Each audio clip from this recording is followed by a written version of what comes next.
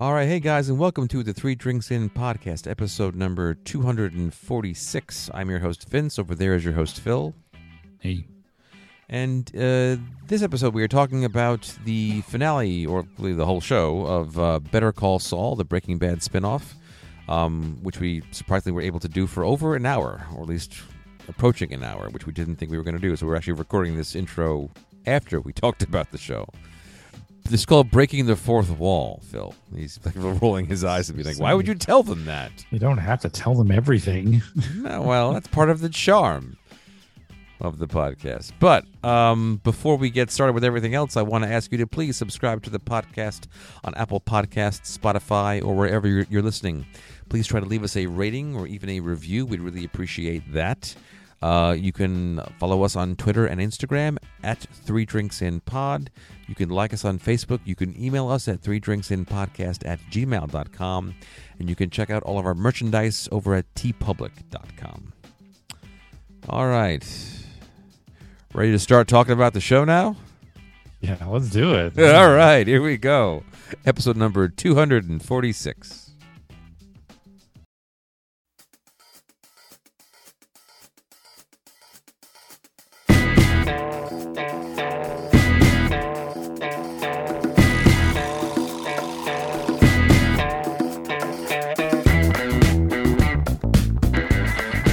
When did the show end? Because I went back to watch like a couple days ago. I'm like, all right, I'm going to catch up. I'm going to watch the last episode. And then I went, oh, I got like 3 more to go.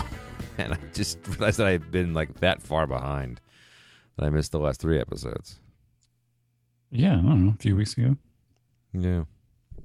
I wonder if they like were kicking themselves that they were showing the present timeline in like black and white at first. And then they were like, oh, now we always have to do it. I don't know. I don't think a lot happens with this show by accident. You know, like they're all very deliberate. I think more than people think happened by accident. Well, that's probably true. You know, like they didn't really think this show was going to get out of that first season. Only because they didn't think they had enough. So when you watch that first season, it could just be one season of that show. Yeah. You know, I'm glad it isn't. I'm just saying, like, that's, you know, like they discover things as the show is getting made. So, yeah. Which is, I mean, that's, I guess that happened with Breaking Bad too. Like, you know, I know that there were certain things that we'll call them organic decisions because that's sort of how, that's like a useful term for it, if kind of pretentious. But you know, like Jesse Pinkman wasn't going to survive like the first or second season. I think the episode where he gets like kidnapped by those two drugged out crazy people with the kid, he was supposed to die there, right? And then yeah. And I don't know what the process is for that because I don't work in Hollywood. That like it might just be that some writers are better than others. Like, why does this show work well when they're making it? And they're like, hey, this is good. Let's keep this. Hey, that's not good. Let's lose that. And then you get a show like Star Trek Discovery, where it's just awful across the board until the seasons drops and everybody's like, they get everyone's reactions to it. And they go, oh, we need to change that for next season. And they might change it, but the rest of it is still awful. Like it doesn't, like they do it all in like one shot, you know, and then they just sort of react to things afterwards instead of changing it as it goes. And I don't know why that happens, but it's a bummer when it does. So you're saying, like, you know, you're in for 10 episodes of horribleness versus like, all right, this episode's not as good, but it's getting better as I watch it. So, oh, so you mean like, you know, working in a vacuum, making an entire season's worth of TV before realizing that, like, you know, you send it out there to critics or to fans, and then you get your reaction versus like getting feedback as the process goes on. Yeah, and like older shows did this when they were doing 26 episodes a season, and they had to like the machine was always going as it was putting out stuff. So they could like look at episodes and be like, you know, that's not working. Let's change that line to this character. Let's make this character a bigger deal than it might have been before we started writing it. And and so it was drawn out. So they were like changing and learning versus like, let's just dump 10 episodes on Netflix and call it a day. And like the episodes are all the same in quality. They're all terrible. Yeah. You know, I mean, because it's you're right. Like it's how things get made now. There's half a season. There's no back nine. Like it's not, it isn't like you shoot the first 13 and you go, okay, we're gonna get the rest of it later. Like it's you don't have the option because you have to do everything much faster. You don't want to give away stuff, so you have to work within a tighter bubble. And sometimes too many cooks in the kitchen ruins the stew, and other times you're missing an important voice that's going to tell you, oh no, you need to change this because it's really fucking bad. I think it just might be just the quality of the people writing the show. I'm going to say it's 90% that. Yeah. Because like Vince Gilligan still writes a lot of these. He still directs a lot of these, and like a lot of the times we've seen shows where like I can't think of an example off the top of my head where like I guess Seinfeld was like the worst example. Is where like the showrunner or the show creator left the show after so many seasons, and then when they were going to wrap the whole thing up, they invited him back, and Larry David just wrote the worst script in the history of mankind to end a TV show. Yeah, that's the worst. Yeah, but that doesn't happen here. I mean, Vince Gilligan is involved from the beginning, and not so monomaniacally that he doesn't have help. Is it Elliot Gould or Peter Gould? Peter Gould. He wrote and directed the final episode of this one, and not Vince Gilligan. And it's being involved like that consistently. But he's very talented. Yeah, I think it's just you got to be really, really talented. Like the show has a language, so like things are consistent. I love the way the shows like this are shot, where like the establishing shots are always kind of like off kilter, or like the camera's positioned in a place you don't really expect. I'm trying to think of an example now. I think in this one it was like basically on the end of a like where the rear view mirror on a car would be, facing into the car. Is that's your opening shot? Or like watching somebody cut something from a certain angle, or like the camera's in the garbage disposal looking up at like all of these really interesting perspective shots just to show you what somebody else looks like from, I guess, a very vulnerable point of view. Like you're looking at them not as like a standard head on or even from behind, but it's just from an odd angle to get a different perspective on a character that you already know. And that's just like a cinematic language that's consistent, even across directors and writers. Like that's just something that they do. That's sort of part of the style of this show. And I can't tell who directs certain episodes. Like with Star Trek, you could always tell because it was again, it's a different kind of show. It's hard to compare the two, but like this is the ones that were written by Ronald Moore. This is the ones that were written by Brandon Braga. Like they had so many different directors with so many different styles that they were they maintain the overall style of Star Trek, which the new shows have basically tossed in the garbage can. But the writing was always so different in that they just told different kinds of stories with the same people, keeping enough consistentness to make it like relatable, or at least keep that continuity. They could change their styles, but not, their content could change and their style could change, but it was still Star Trek. Whereas and what makes these so much better, Breaking Bad 2, is that, I don't know how many episodes a season, let's say 10. Here's 10 episodes in a season, and they are episodes. Okay. They're not a 10-hour chunk of thing that you have to watch, which is where all those Netflix shows are constantly failing. I was looking back at something recently because somebody said something about Daredevil. I was like, oh yeah, I should look back at those Daredevil things. I never watched that last season, and it was 13 episodes. And I was like, oh my God, we sat through 13 episodes of Daredevil and Jessica Jones and Luke Cage and like all those other shows. Like for a while, they were just throwing out 13 episodes of everything for no reason. They just had to do that number.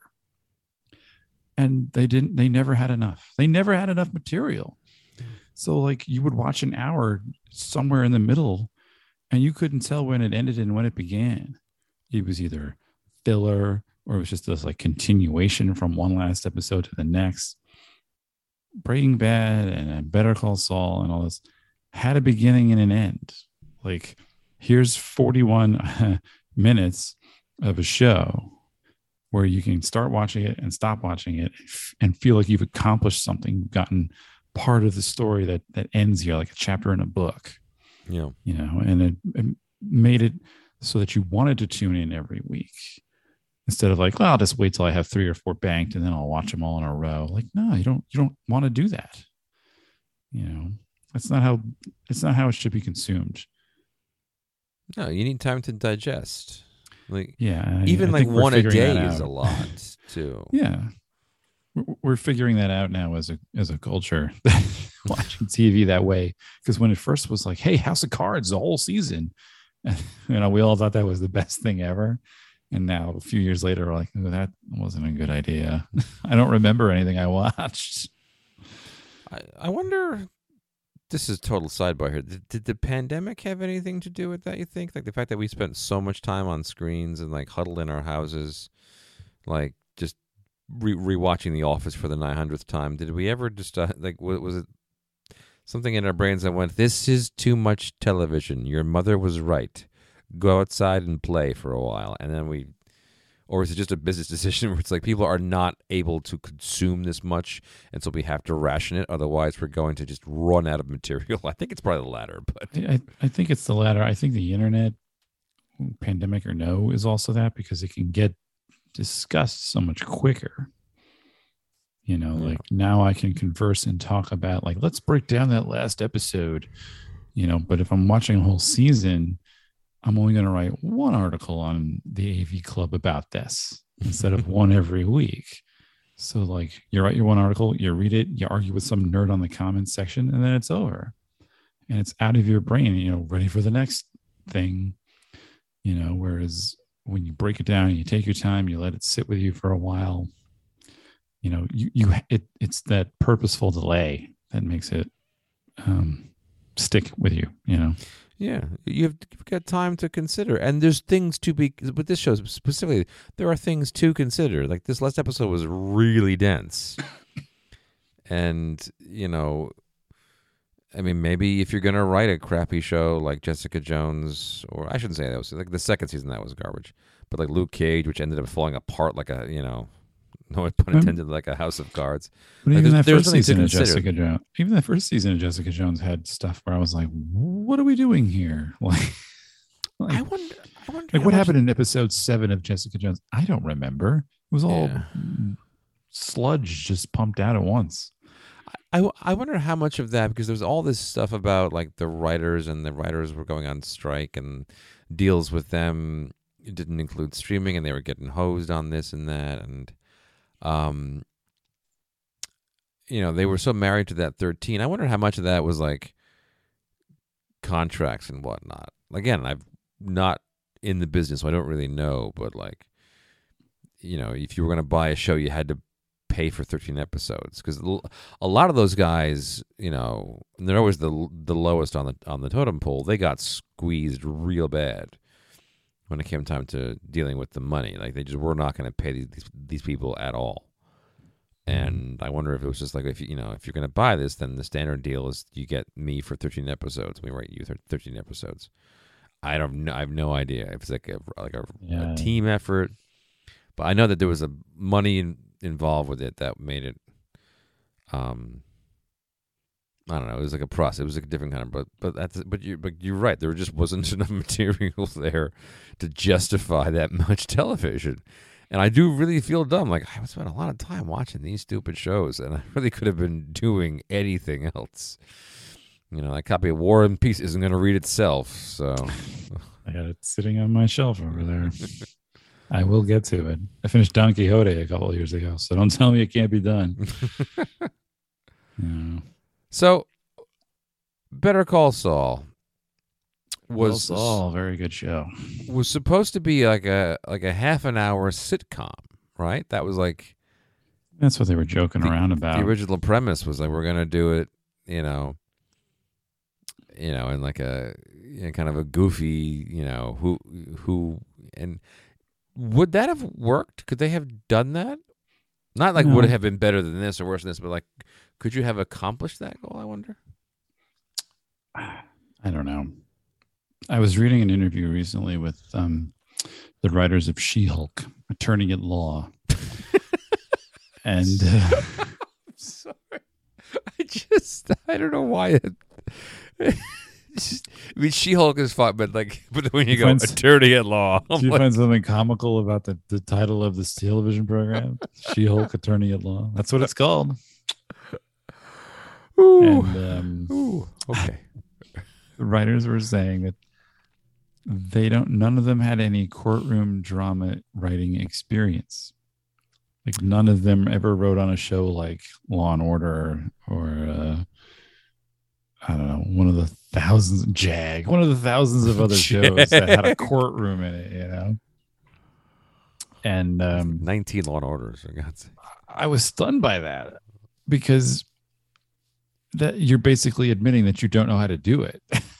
So when how hard could it be is what they thought to themselves. Basically, like, well, they're paying me. It's just words on a page, When they asked Vince Gilligan about everything, he was like, first it was just a gag, like, oh, the Saul spinoff show. And then when they like paid them tons of money to make one, they were like, well, why don't we do a half an hour thing? And he said in an interview that none of them had any experience doing that. So they all looked at each other like, look, we really don't know how to do this.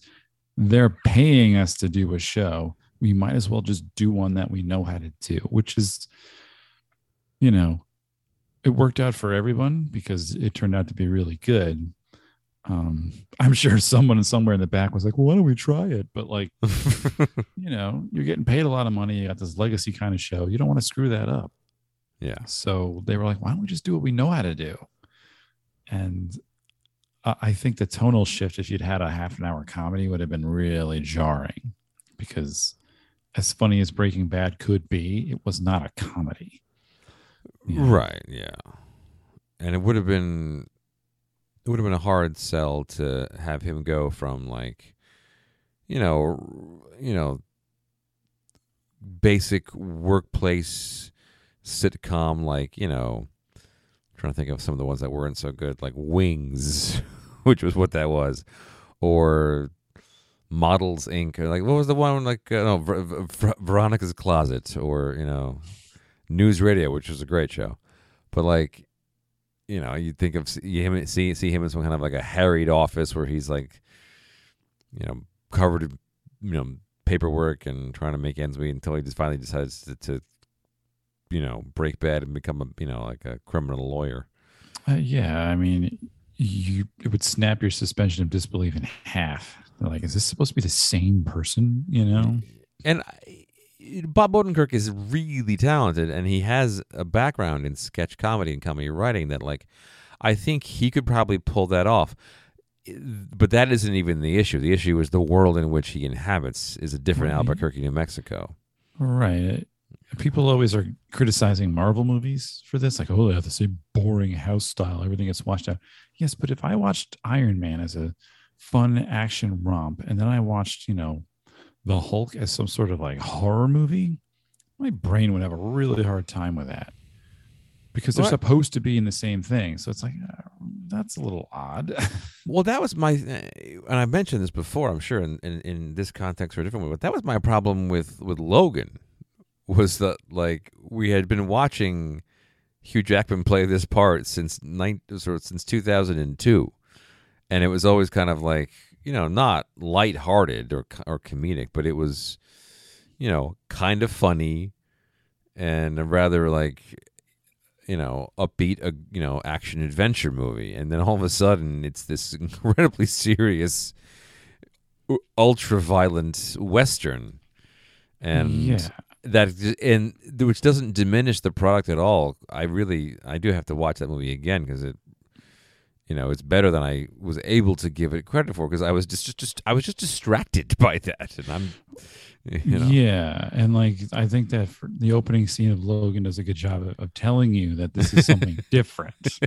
Like Like he's driving the girls in the limo and they're flashing him, and there's an F-bomb every 3 seconds. And I was like, this is not our usual, Bryan Singer X-Men thing here. And like It cuts the eventually, guy's arms and legs off. yeah, but like so like it takes anybody like a little bit of time to be like, okay, this is different. And then I was into it because like I still had the same faces to attach to.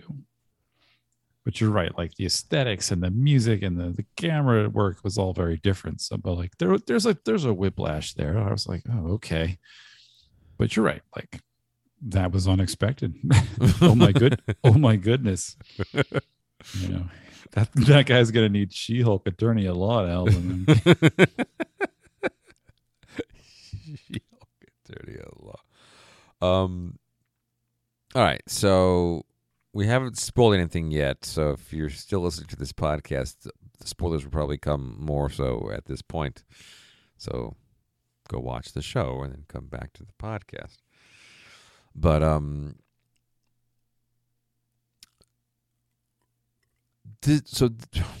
we agree this is a good show. It's a very good show. Is it?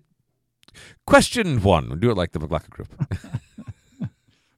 Is it better than Breaking Bad? I think it is. I know I'm probably in the minority, but I think it's a better show. I think it's a better show too. Is it a better show because? I mean, I think it was harder to do in a lot of ways. Like, I mean, Breaking Bad was not it was an original idea, and it was the first of this little universe that they made, and so you could tell whatever story that you wanted to. Mr. Chips meets Scarface, fine. But you really hamstring yourself when you're going to take not a tangential character, but like not your main character who has a very specific arc that not only do you know what happened, but you're also finding out what happened after that too. So like you're really just watching like the beginning, and you've seen one whole show that's his middle story, and then you're also watching his future essentially, and it's just that's really hard. I can't imagine trying to write that, to introduce an entirely new cast of characters that all have to get paid off, and to tell separate stories, and yeah, like it's the hurdles that they set up for themselves in doing this. Like they probably could have taken it a little easier on themselves, been like, you know what, you won't have a brother that he that he has a weird, complicated relationship with who ends up killing himself, and we won't have a ridiculous connection to the drug cartel we see later, like but like everything they went for it on with every character and with the complexity of all the situations, and there's sort of no reason that this should have worked, and it works really, really well. And I think the degree of difficulty, in addition to the quality of both the writing and the performances, sort of put it over the top above Breaking Bad. Oh yeah, I mean, aside from like the logistics, because I know people were saying things like, it's slower, it's duller, there's not a lot of murder and mayhem. That's true. There isn't. I mean, I was telling my wife too, like in the beginning, this was a lawyer show, like a real lawyer show where like the courtrooms look like cafeterias. They're poor looking and miserable places. There's one guy sitting in the courtroom. It's not made out of like varnished wood, Yeah. The judges aren't all these smart alecky, I know better than you thing. Like it was hard. It was complex. And I was like, man, this is tough to follow if you're not a real lawyer, because they don't do a lot of explaining as to what everything is. Whereas, Breaking Bad, it felt like people were getting shot left and right. But I remember I only watched Breaking Bad the first time through, like when it was actually on TV. Um, it had its boring moments too. Sure. Yeah. I think most of season 4 was pretty dull from what I can remember. And this one had it too. A lot of procedure where you're watching things just sort of happen. He's making the dough in the Cinnabon store, whatever. What makes it better is, and it's an unbelievable testament to the people writing it and the people acting it, is the characters are far more complex and interesting than the people on Breaking Bad. Walter White was a good character. I'm not taking away from that sort of thing, but he was pretty much just a guy who felt wronged, and he was angry at the world, and he was just constantly lashing out and blaming everyone else for his problems. And he was, it was easy to pin him on that. Like, it was easy to figure out that that's what he was doing. Whereas everyone in this show, from the brother to Saul to Mike, are so complex and multifaceted that the decisions they make were always surprising. And at the same time, also being like, I totally get why he would do that, because he's a jerk in this moment. He's selfish in this moment. He's selfless in this moment. People have multiple facets to them that make them interesting. That's why you want to hang out with people that are like that. I mean, when your whole cast is like that, it makes for so many surprising things that can happen in a show. So when you're watching the breakdown of this person who's not really a good person, but trying to be, and like constantly failing at that because he's kind of like that, but also because of the way that people impact him, you're constantly on the edge of your seat. Like, what is this moron going to do next? Because he's just like me, or she's just like me, or whatever it might be. Like, all the decisions they make are really, really interesting. So like, even though there's not a lot of how's he going to get out of this one with the machine gun in the trunk kind of thing, I still didn't know what was going to happen at the end of this show. Yeah. And this last episode where he gets caught pretty soon, like he gets caught in the first 15, 20 minutes trying to evade the feds for his part in the enormous drug empire thing he was doing. I was still like, well, he's caught. Now what'll happen? Like, how's he going to get out of this one? And it was really, really interesting. Yeah, it was never predictable. At any point could you look at it and figure out exactly what was going to happen. And the other thing too is that, like, there would be times, and whole seasons would go by where you were watching things happen parallel to each other with no intersection whatsoever. There was all the business with Mike and Gus and building the drug lab and the German guys, and on the side there was things with Kim, and I mean, like, there were like the couple who was embezzling all that money. They found them hiding in the woods. It had been a while, it'd been a few years, but that was an interesting and integral part of the story back then, but I didn't remember them very much. It's like, oh my God, yeah, them. Like, there's just so much of this. It's such a rich thing that there are entire characters that then go on to be useful later in ways you didn't expect, and it's just like, that's the kind of thing I go, well, were they there again because that was part of the plan? Or is it like, how do we get, like, you're watching Kim sort of disintegrate, like her moral compass begins to erode after a while, and it isn't until Howard gets killed that it's just like she has that shock, and when she walks up, it's like, having a callback to these characters 3 or 4 years later, you kind of wonder, like, did they just have them in reserve? Just keeping the actors on retainer. We're going to bring you back just so we can have this scene where she threatens to bring you to to turn you in over this or that. And yeah, I think some of that too is the pandemic, like the delay. I forgot there was a big delay. Yeah, there was a big delay where I had to watch a recap on YouTube because I was like, it's been 2 years at least since I watched this show, and I don't remember anything that happened. Yeah, I should really kind of go back and look at like, because I'm sure YouTube has like a season by season recap of the, because there's just so much happens. Like you're really, like there were things in the final episode, like the two of them smoking in the jail cell, like that was a callback to the first season, right, when they would like sneak cigarettes in the stairwell. Yeah. Yeah, like which I can barely recall because again it had been so long since I'd seen them. And somebody, I forget, it was one of these guys I watch on YouTube, was talking about, specifically with the character of Mike. He might have mentioned other people, but he was talking about how, if you go back and watch Breaking Bad now, you really get a different sense of who people are based on their experiences here.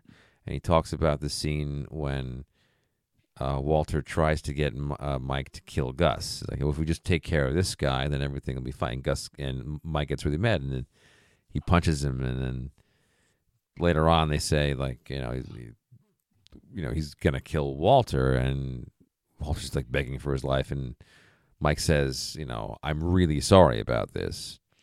But when you first see it, you're like, it doesn't come across like he's actually sorry. He just comes across as kind of hollow. And then you go back and you watch Mike do all the things that he did in this show, and you watch him shoot Werner, and like his sort of disintegration into the whole criminal underworld, which he both seems to easily inhabit, but also his conscience wears on him more in this because he's changing, whereas but by the time you meet him in Breaking Bad, he's done that change. He is that person. He's much more two-dimensional. But so watching it here and then going back and watching Breaking Bad, you see the continuation of that story where he's genuinely is sorry about having to murder this guy on behalf of the drug kingpin. Sure. Well, that's what for Bob Odenkirk's character too, where it's like when you meet him in Breaking Bad, he's a one-note Johnny. And in this show, you see the beginning of that, and you see the middle of that, and then you see the end, where like that was just a stage in his life.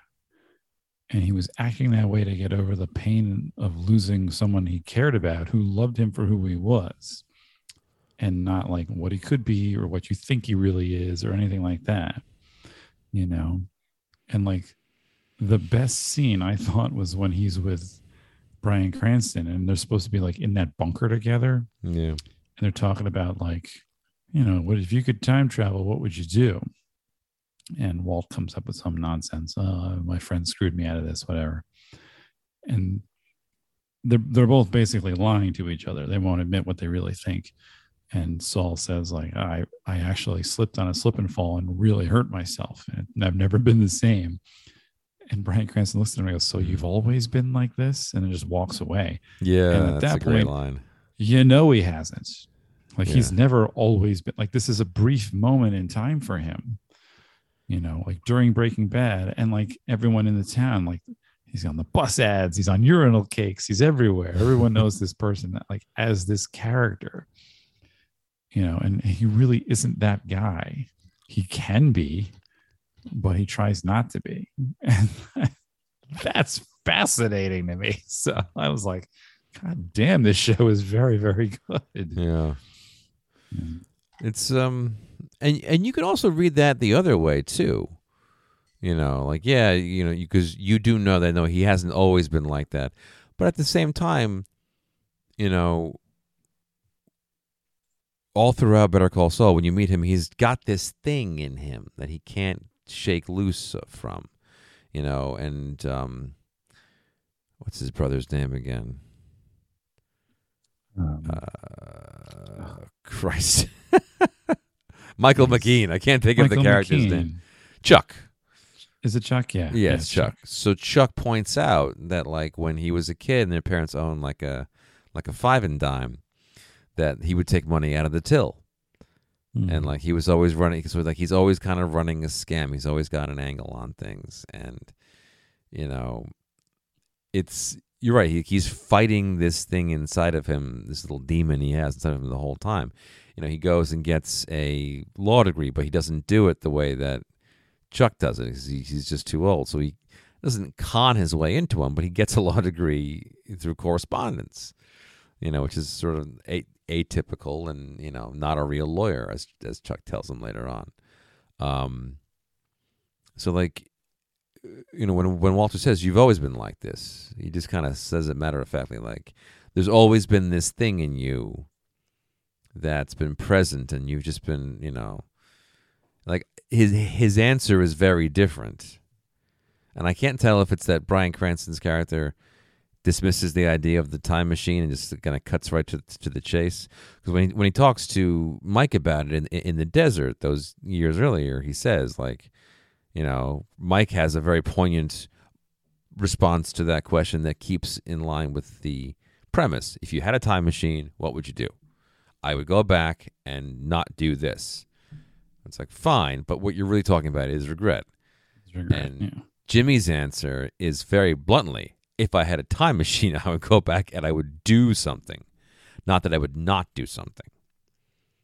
So, the fact that those two scenes happen in the same episode it is fascinating. And you can kind of look at it from both perspectives. Like, yes, he's always been like this, but the answer to this scenario isn't always the same. And you're right. Like, you see him changing over time, and then, like, he tries to fight this thing and become somebody else, and it doesn't really work because he can't not play the game, which is what gets him caught in the end. Yeah. Well, that's what always is the best when you're reading books too, is like, it can be multiple things because people are complicated. And if you write something complicated enough, it feels real. I mean, these people aren't real, but they feel real. Yeah. So, like, I mean, you can talk about regrets, but also how, like, they're not honest with themselves, what's more important to them. Because when he talks to Mike about it in the desert, Mike says, like, I had to go back and tell myself not to take that bribe. I'd be a good, assuming that would make him a good person in the end. Yeah. Like, I already did something bad, therefore I might as well just keep doing bad things. Well, okay. Whereas he says, I'd go back and play the lotto and win a lot of money. He looks at him like, that's it. He goes, well, what else is there? Because at the time, that's what he thought was important.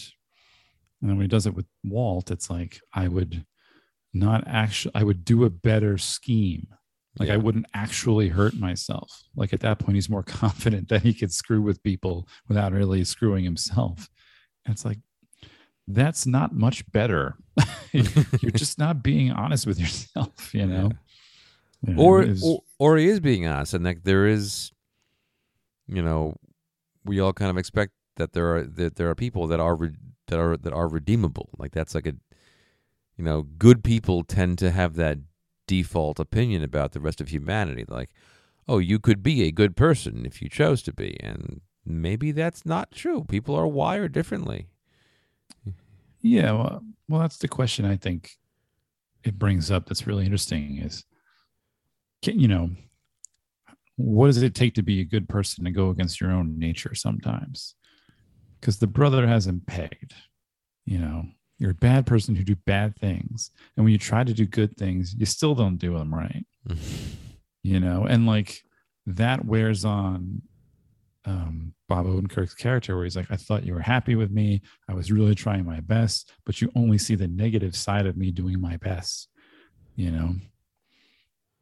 was very interesting because I was like, yeah, I mean, he is trying, but on the other hand, he's still not doing a great job of that sort of thing. So it's endlessly fascinating to watch. Yeah, there's no selfless, like truly selfless moment until the end of the show. Which we should get to in a minute. What was Rhea Seehorn in before this? Do you know of anything she was in? Not really. Like, I'd never. I mean, I can look it up right now, but like, I don't recall seeing her in anything. Before this, IMDb. And what did you think of her? I thought she was fine. I think people liked her more than I did. You know, like she played cool, calm, and collected all the time. And then when she wasn't doing that, she was playing like broken down and dispirited. So, which are pretty much kind of the same.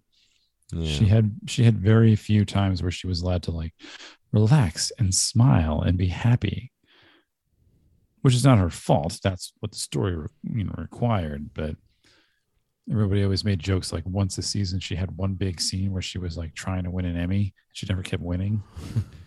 And I was true. like, but they're all the same scene where she yells at someone or she like stands there about to cry because she's mad at somebody. I'm like, it's just the same thing over and over again.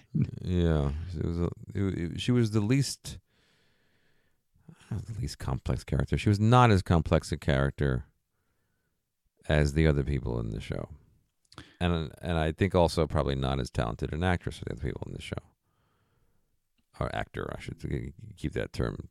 You know. Yeah, her characters wasn't as complex because she was in the end a good person and always really was.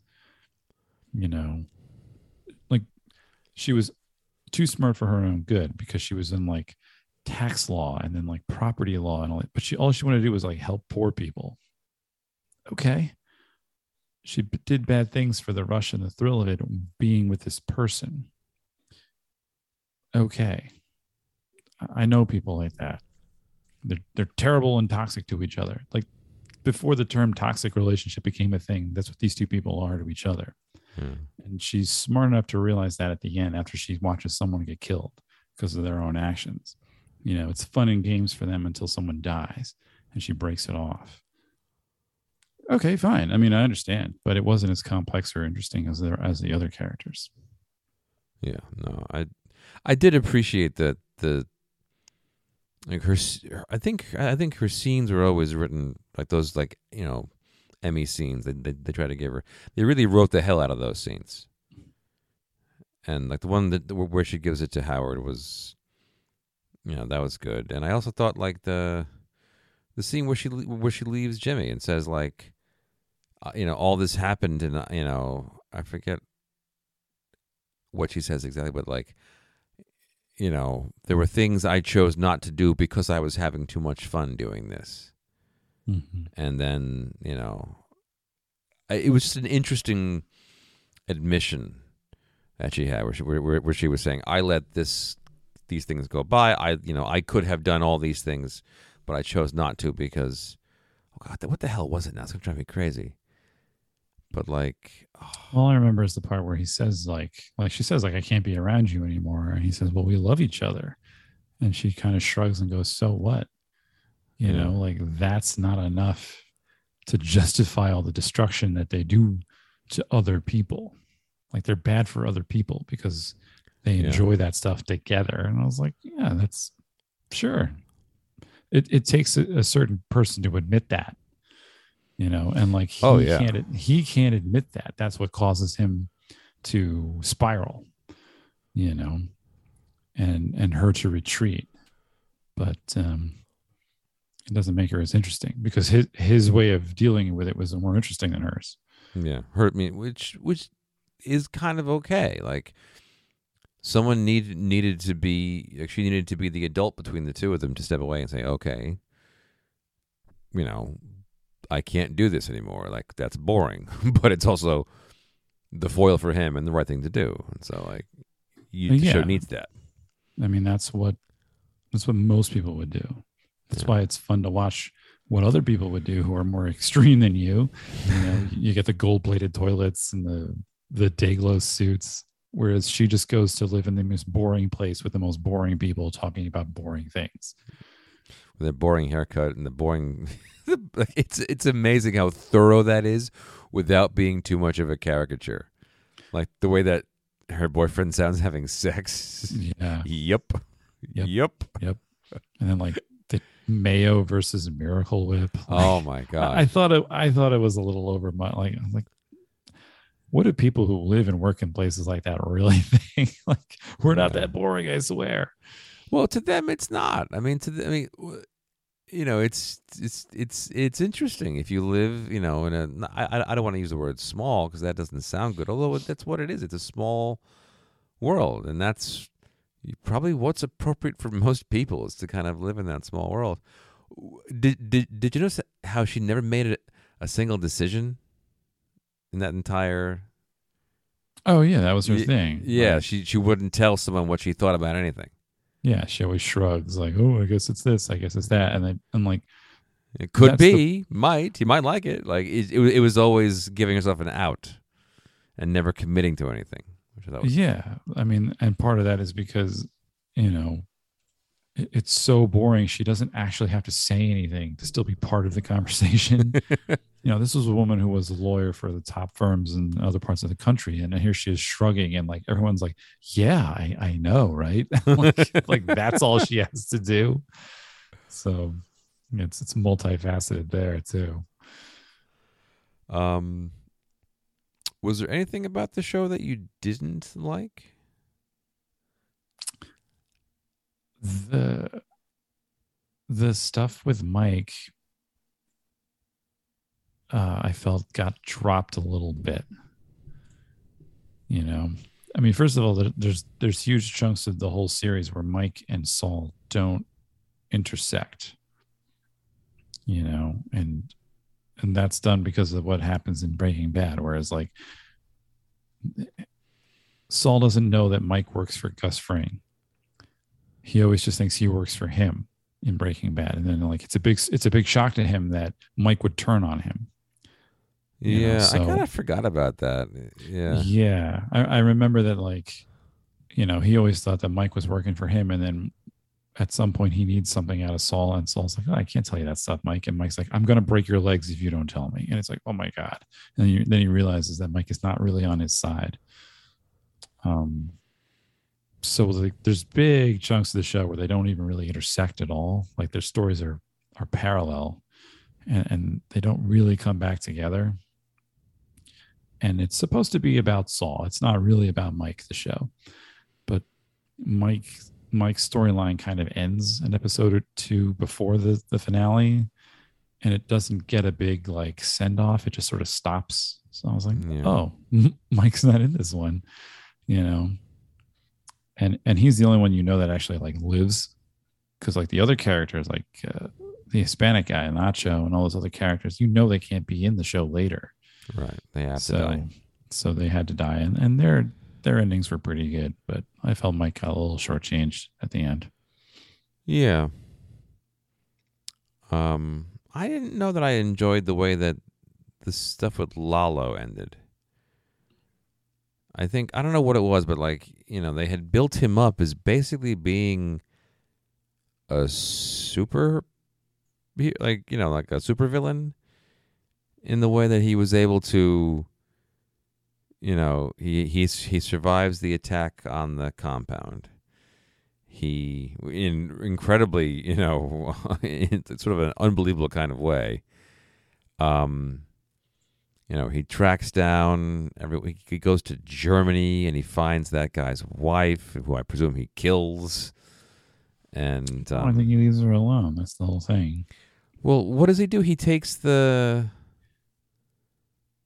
was some clue behind like a picture frame that led him back to Gus. No, it was more interesting than that. It was like a piece of drafting equipment that had been like put into resin and was given to him as a gift. And you watch them make it. Like there's this whole scene where like at the beginning of this episode where they're making this thing. Anyway, and then he finds the other guy and cuts his leg off and like all this, and then he kills all of Gus's henchmen. He has Gus on the edge of insanity with all the security, and then he kind of is dispensed with. Like Gus has him one-on-one, he sees an advantage, he takes it, and then Lalo just dies. And I'm not so sure that there was a payoff for him that would have justified all of the skill that he showed in tracking him down and then luring him to where he did.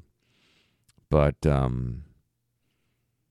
don't know, it seemed almost anticlimactic given everything that he had done to get himself there.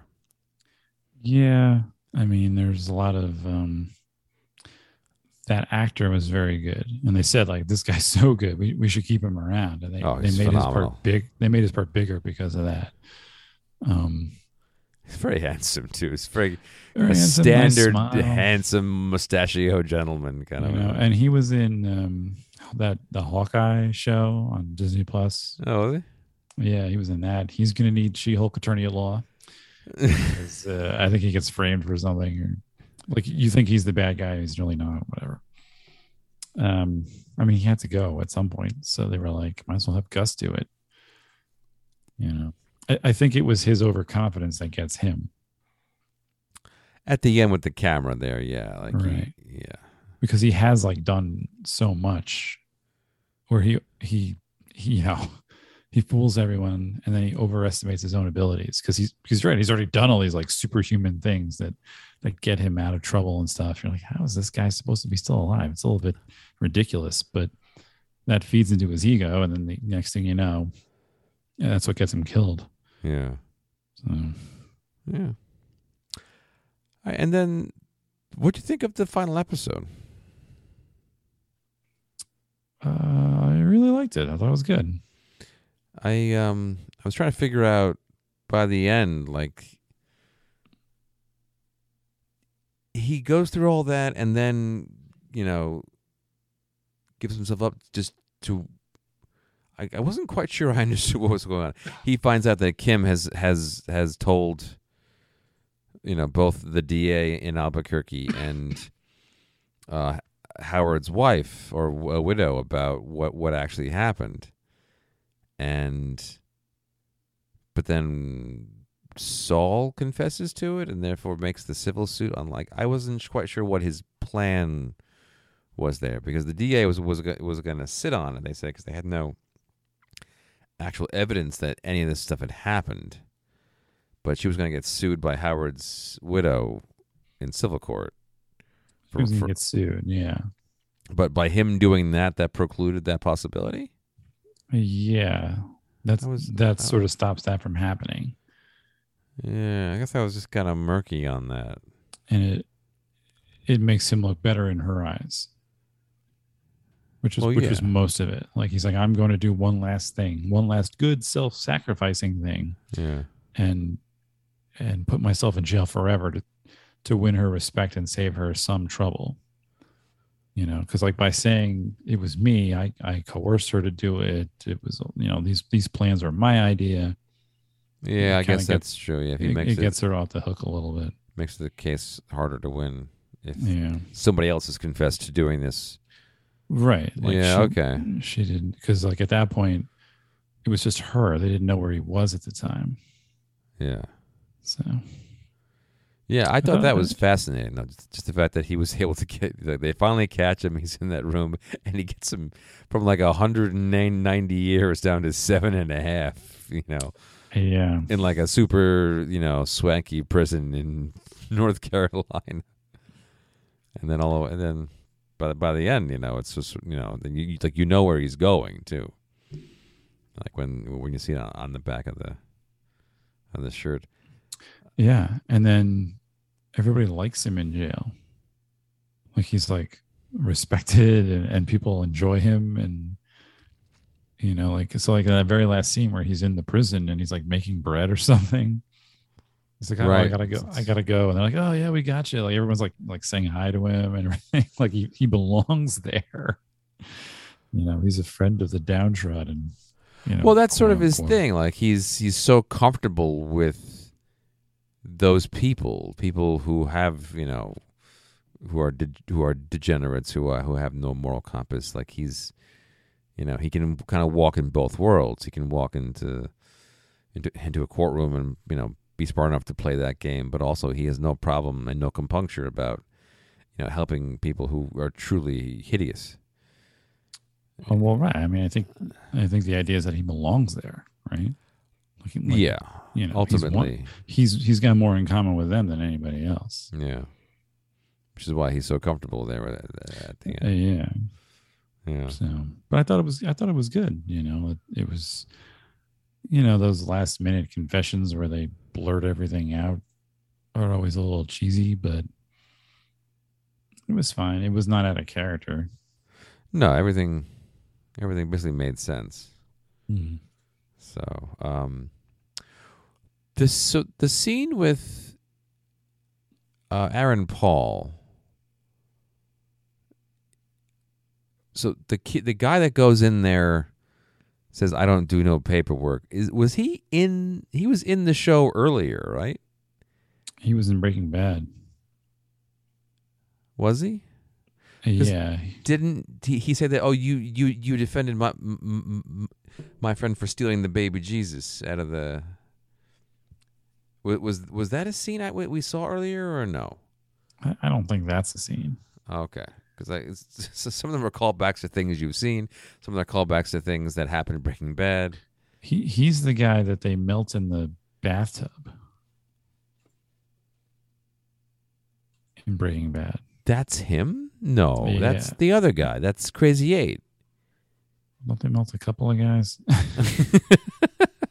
No, I looked it up at the time. I'm getting confused, but he was in the show. I mean, I actually like. I loved actually that guy's performance in this Crazy 8's performance, because he's not Crazy 8 in this. In this show, he's like timid and like he's under Nacho and he's but I mean that you meet him in Breaking Bad, he's much more hardened drug dealer. But so that was a new scene that was shot. Was the scene with Bryan Cranston also new? Yeah, all those scenes are new. All those scenes are new. Okay. The thing is that Bryan Cranston always looked kind of old. Yeah. And the other guy was young, and when the show started, he was young. He was like in his 20s, and now he's like 40, and he's obviously looks 40. Aaron Paul. Yeah. So when they talk about him and they dress him like he's young, but he clearly doesn't look young. No, well, I think that's why they shot it in such low light too. Yeah, and they put the crazy outfit on him and everything, the hat and everything. Yeah, yeah. no. I mean, they did that when he was in that movie El Camino. They show him escaping everything, and they're talking to him like he's a teenager. I'm like, this 40-year-old is clearly he's not in high school anymore. Yeah, because you forget too, and this was something else about Breaking Bad that was different. The show took place over 2 years, even though it actually took place in real time over like five or six.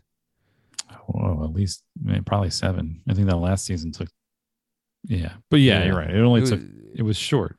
Yeah, so like they don't do that a lot for the reason that like it poses problems when your timeline is short for the show is shorter than the actual time it takes to make it.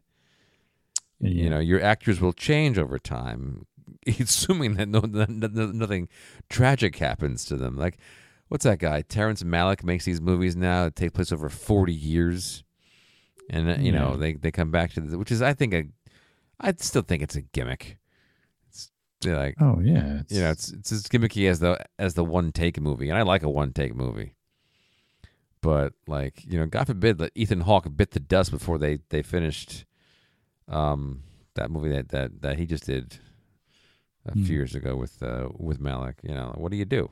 That's a lot of work down the drain. You can't get anything out of that. Yeah. So, and this one was very coy about showing you like when it really was.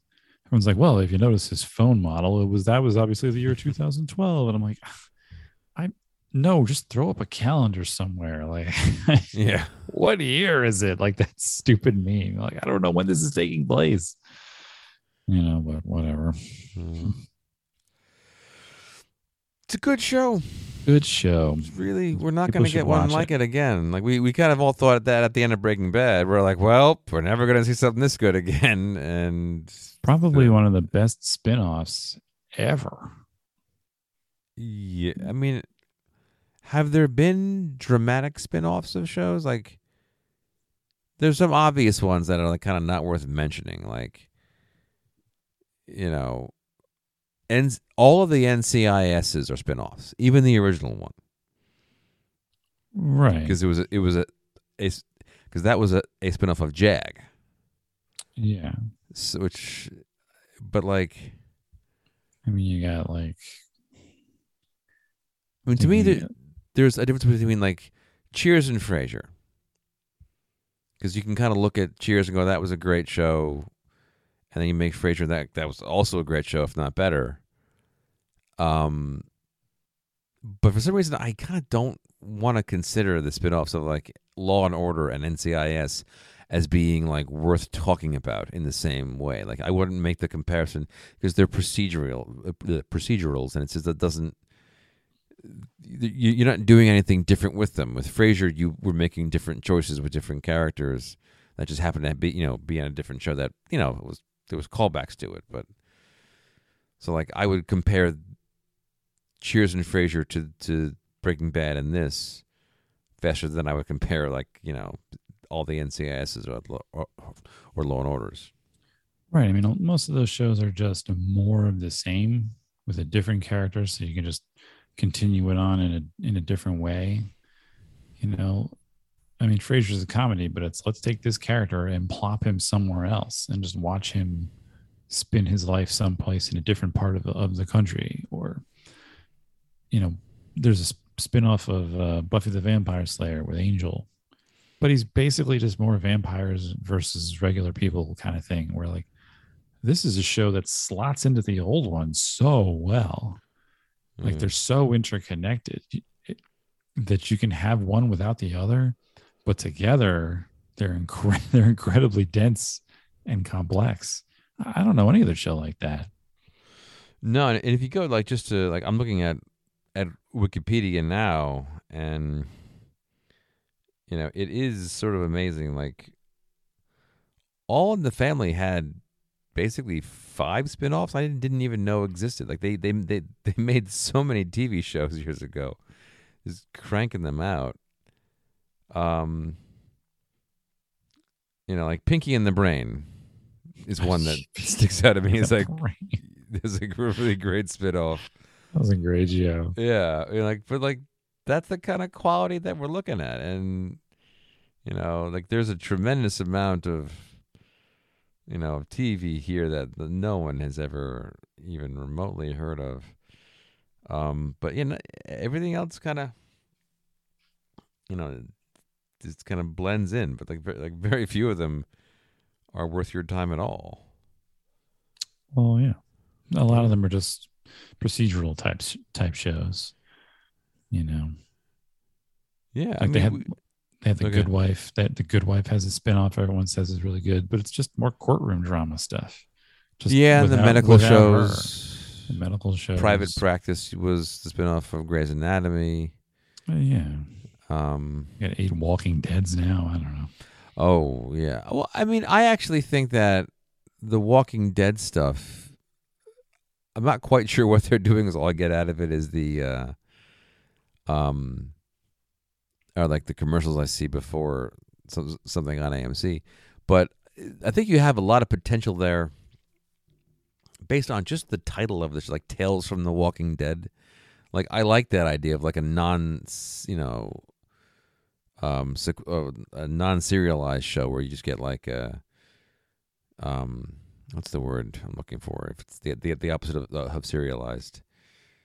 Episodic? Yeah, but I'm thinking like Fargo. Oh, I can't think of that word now. Yeah, I don't know. But okay. But like, yeah, so it's something like that where like you get, little stories here and there, like Black Mirror or something like that.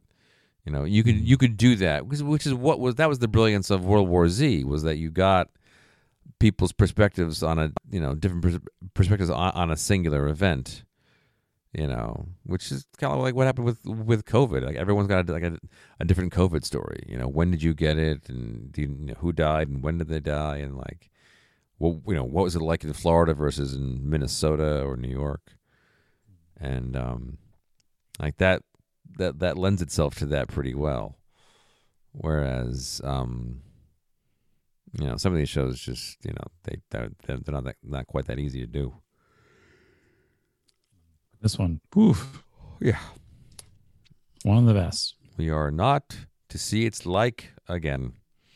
No, I haven't watched anything since.